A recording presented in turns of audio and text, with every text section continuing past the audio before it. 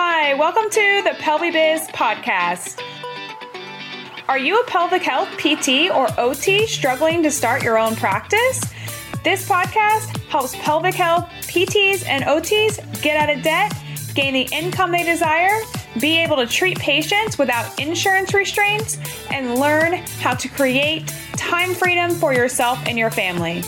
I'm your host, Dr. Kelly Alhoui, founder of Orthopelvic Physical Therapy, Pelvic Health Business Grower, and PelviBiz. Over the last 2 years, I went from a solo entrepreneur to a 7-person team and counting. I'm here to help provide a clear path to grow your pelvic health business as fast as possible so that you can gain the time freedom, decrease debt, increase income, and live the life that you desire. Before we get started today, make sure you click the link in our bio to grab your ticket for PelviBiz. Now let's get into today's episode. What's up, guys? Welcome to PelviBiz Podcast. I'm your host, Kelly Alhoui. Today, we're going to be talking about evaluations. Evaluations. Lots of people get stuck on evaluations. And I want to tell you kind of how I work through evaluations and how it works at a cash-based physical therapy practice. So basically, with evaluations, many of you guys think that you have to get everything done in the first evaluation, that you have to solve the problem in the first evaluation, that you have to know exactly what the solution is for the patient. And a lot of times that's not the case, especially when we treat pelvic health. Pelvic health is such an encompassing approach. It's a multifaceted approach. So on initial evaluation, I'm just taking all the information in that I can. So I pretty much spend about 20 to 30 minutes on subjective because, sometimes we have chronic pelvic pain. Sometimes we have people with trauma. That takes some time to tell a story. Sometimes it even takes an hour for someone to tell a story. Like maybe they had a traumatic birth story that they want to share. And again, providing that safe space for a patient to tell us this is super, super important. So evaluation is not to tell the person at the end of it that this is their problem and, it's going to be solved today. That's just not it. So what I wanted to do is go over number one, pricing for evaluation. A lot of PTs and OTs and PTAs that I talk to, there is a misconception that they should charge higher price for evaluation compared to a follow-up visit. Number one with that, you are already positioning your follow-up visit as not valuable, as not as valuable as the initial evaluation. So you're already then subconsciously telling the patient, hey, this is really valuable, come in for it, but hey, don't follow up because it's not as valuable. And if all of us are so concerned, this is my other thing, if all of us are so concerned about time and like, oh, I'm putting more of my time, so then I'll charge this amount.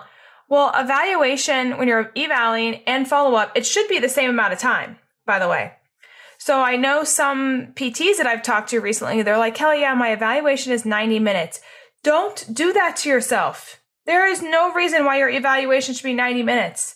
You just have them come back and then you keep evaluating, you keep reassessing. You're basically doing an eval, or well, you should be, every single visit and reevaluating and seeing where's the problem? What can I solve better? Have we tried this? Have we tried this? There's many different things that we can give patients, and it's like they got to take what we give them, go try it, go do it, and then we tweak it. Like that's how this works. So number one, to sum this part up is number one, keep the price of your evaluation and follow up the same because the perceived value to the patient. Make it all the same. Don't make it confusing.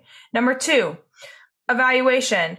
I always believe that it should be around, $200 for evaluation and follow up. Number three, make the evaluation the same time as the follow-up. So if it's 60 minutes that you're doing follow-ups, do the evaluation for 60 minutes. Don't do it longer. I think that's very important to note. And then again, remember, everything does not have to be done in that first visit. It does not.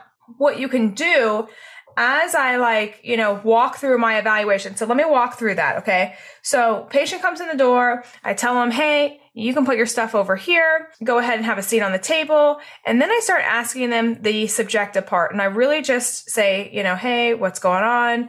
Tell me, what this is stopping you from doing. What else have you tried in the past? What has worked? What hasn't worked for you? Start really getting into really their why. Why are you here now? I think that's an important question. Understanding if they're ready to make the commitment now. That's good that they came in for their first evaluation, but what is going to make them be committed to their plan of care? That's super important. So as I start talking and start getting all my information, then what I'll do is I'll step out of the room, come back in, and start doing some visceral stuff on their abdominals. Once I do that, then I'm also assessing and talking to them of, hey, there's some tightness here, or hey, is this painful? So I'm treating and assessing at the same time. And I truly believe that that's how you should do all your sessions after that, is assess and talk and treat and put all the pieces of the puzzle together. Ask them questions when you feel certain things. Don't be afraid of that. I think we should, combine it all. And I know at least in PT school, they taught us just do the evaluation, do all these tests, and then that's going to be the outcome. That's not really how it works. It doesn't work actually at all like that. You've got to treat, evaluate, and have feedback from the patient, I believe. So I go through everything. As I'm working on the patient, I'm kind of like planting seeds of, hey, we need to work on this. Hey, we need to do this. Hey, we should try this. And I'm always kind of getting the patient's feedback. So together we're coming up with a plan. I don't wait till the end. And let's just say I did all my stuff and then they put their clothes back on. And then I'm like, okay, so this is what I think. I don't do that. I do it while I'm actually treating / assessing them, because I feel like then that's when they can provide feedback. They can feel certain things that maybe I'm feeling at the same time. And it takes away that overwhelm at the end when we just slap everything on them and we're like, okay, you're good to go. See you next time. And it can be very overwhelming. So a lot of times I'm planting seeds throughout the treatment to say, okay, so this is what we're going to work on next. Then we need to work on this. This is connected to this. This is what I think. And then I also have a multifaceted approach. So this is why at least OrthoPelvic has a puzzle piece, is because we are connecting all the puzzle pieces. We're connecting all the dots. So during that time, I'm talking about nutrition. I'm talking about bladder schedule. I'm talking about sleep habits. I'm talking about what they do for exercise. I'm talking about what their work requires them to do. I'm talking about all those things so that we can have a very encompassing plan going forward and start to see I'm kind of feeling them out. Are they willing to try this? Are they willing to try this? Where do they stand? Do they feel overwhelmed? Do they not feel overwhelmed? Where are they in their journey? And how quickly do they want this problem solved? Okay. At the end of the session, what I tend to do is I think there's 3 things that you should provide on the initial evaluation. I think you should provide hope. I think you should talk about your method. For those that know me, I talk about method that makes people unique. And I think you should provide accountability and commitment. Okay. I guess I just said 4, but really commitment is the number 3 one. Okay. Are they willing to commit to this? And you have to get them to say a micro commitment of, yes, I'm willing to commit to this. Yes, I'm willing to take an hour a week to come see you. If you're committed, then this is the path that we are going to follow. Because I know if you follow this path, we've treated thousands of people like you, that you will get to your result that you're looking for.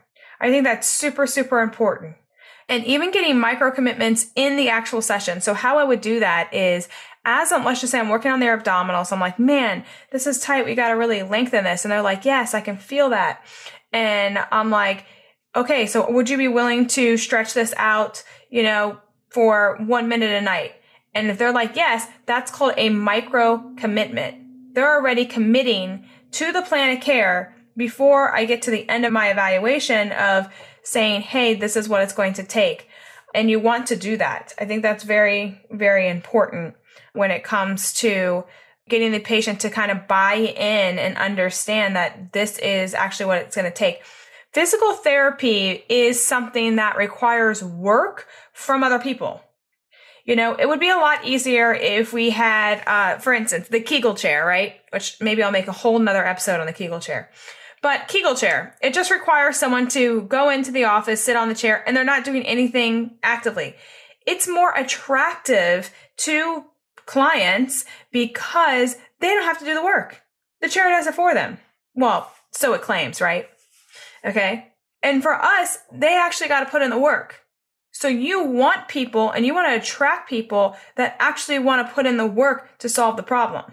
And so that is why getting a commitment is huge on day one. That's literally what you should be focused on. A lot of my PTs are like, Kelly, so I need to tell them the solution and I need to give them feedback. No. Provide them hope, commitment, make them have a commitment, and tell them about our method. So you guys are probably thinking, well, what the heck's your method? Our method at OrthoPelvic that I came up with, and everyone that I coach, I have them create a method because it makes it unique to their practice. So our method that I came up with is called the LSR method. The LSR method, there's a lengthening phase, there's a strengthening phase, and there's a return phase. Pretty much in all diagnoses of a musculoskeletal condition, you need to lengthen the muscle, then you need to re-educate the muscle, and then you get the patient to return back to running without peeing or sitting without tailbone pain, whatever that may be, right? So it pretty much applies to every single diagnosis. And because of that method, we have been able to track pretty much all of our patients using this method to see how effective it is and when they typically get better, when they start dropping off, when they actually return back to their activities. And for us, what we've found is around the 6th visit is when patients will really, really start to feel good. They're going to start to feel amazing. And their pain starts to go away. They're feeling like they can return back to some activities.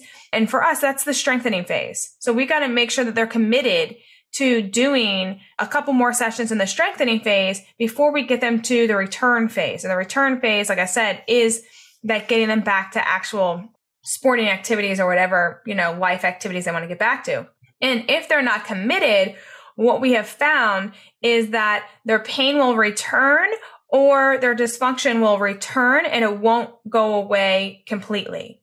And so what we try to do based on our method is get people committed to 12 sessions because we know from a science perspective and a musculoskeletal perspective, it takes 3 months for you to have visible change in the musculoskeletal system.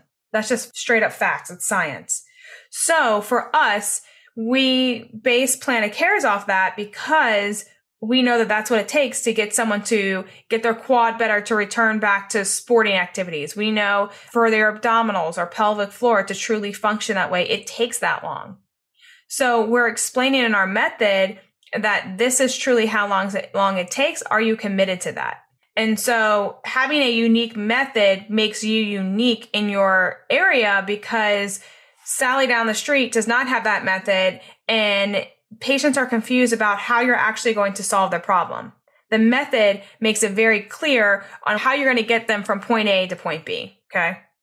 So that's really, what I think about evaluations and how we should be treating evaluations and how it looks. And again, the biggest things is, are they committed? That's number 1. Number 2, have you provided hope to them? And number 3, have you showed them a method? I think that's very, very important. So hopefully you guys are doing that and you're continuing to evaluate each session. And again, you don't have to get everything done. Like there's no rush. Don't try to get everything done in the first session. And please do not make your sessions 90 minutes. Just stick to 60. You're good with that. All right, guys. Hopefully you learned something about evaluations today. Bye, guys. If you are ready to change your life, click the link in the show notes to get your ticket to PelviBiz. Let's go.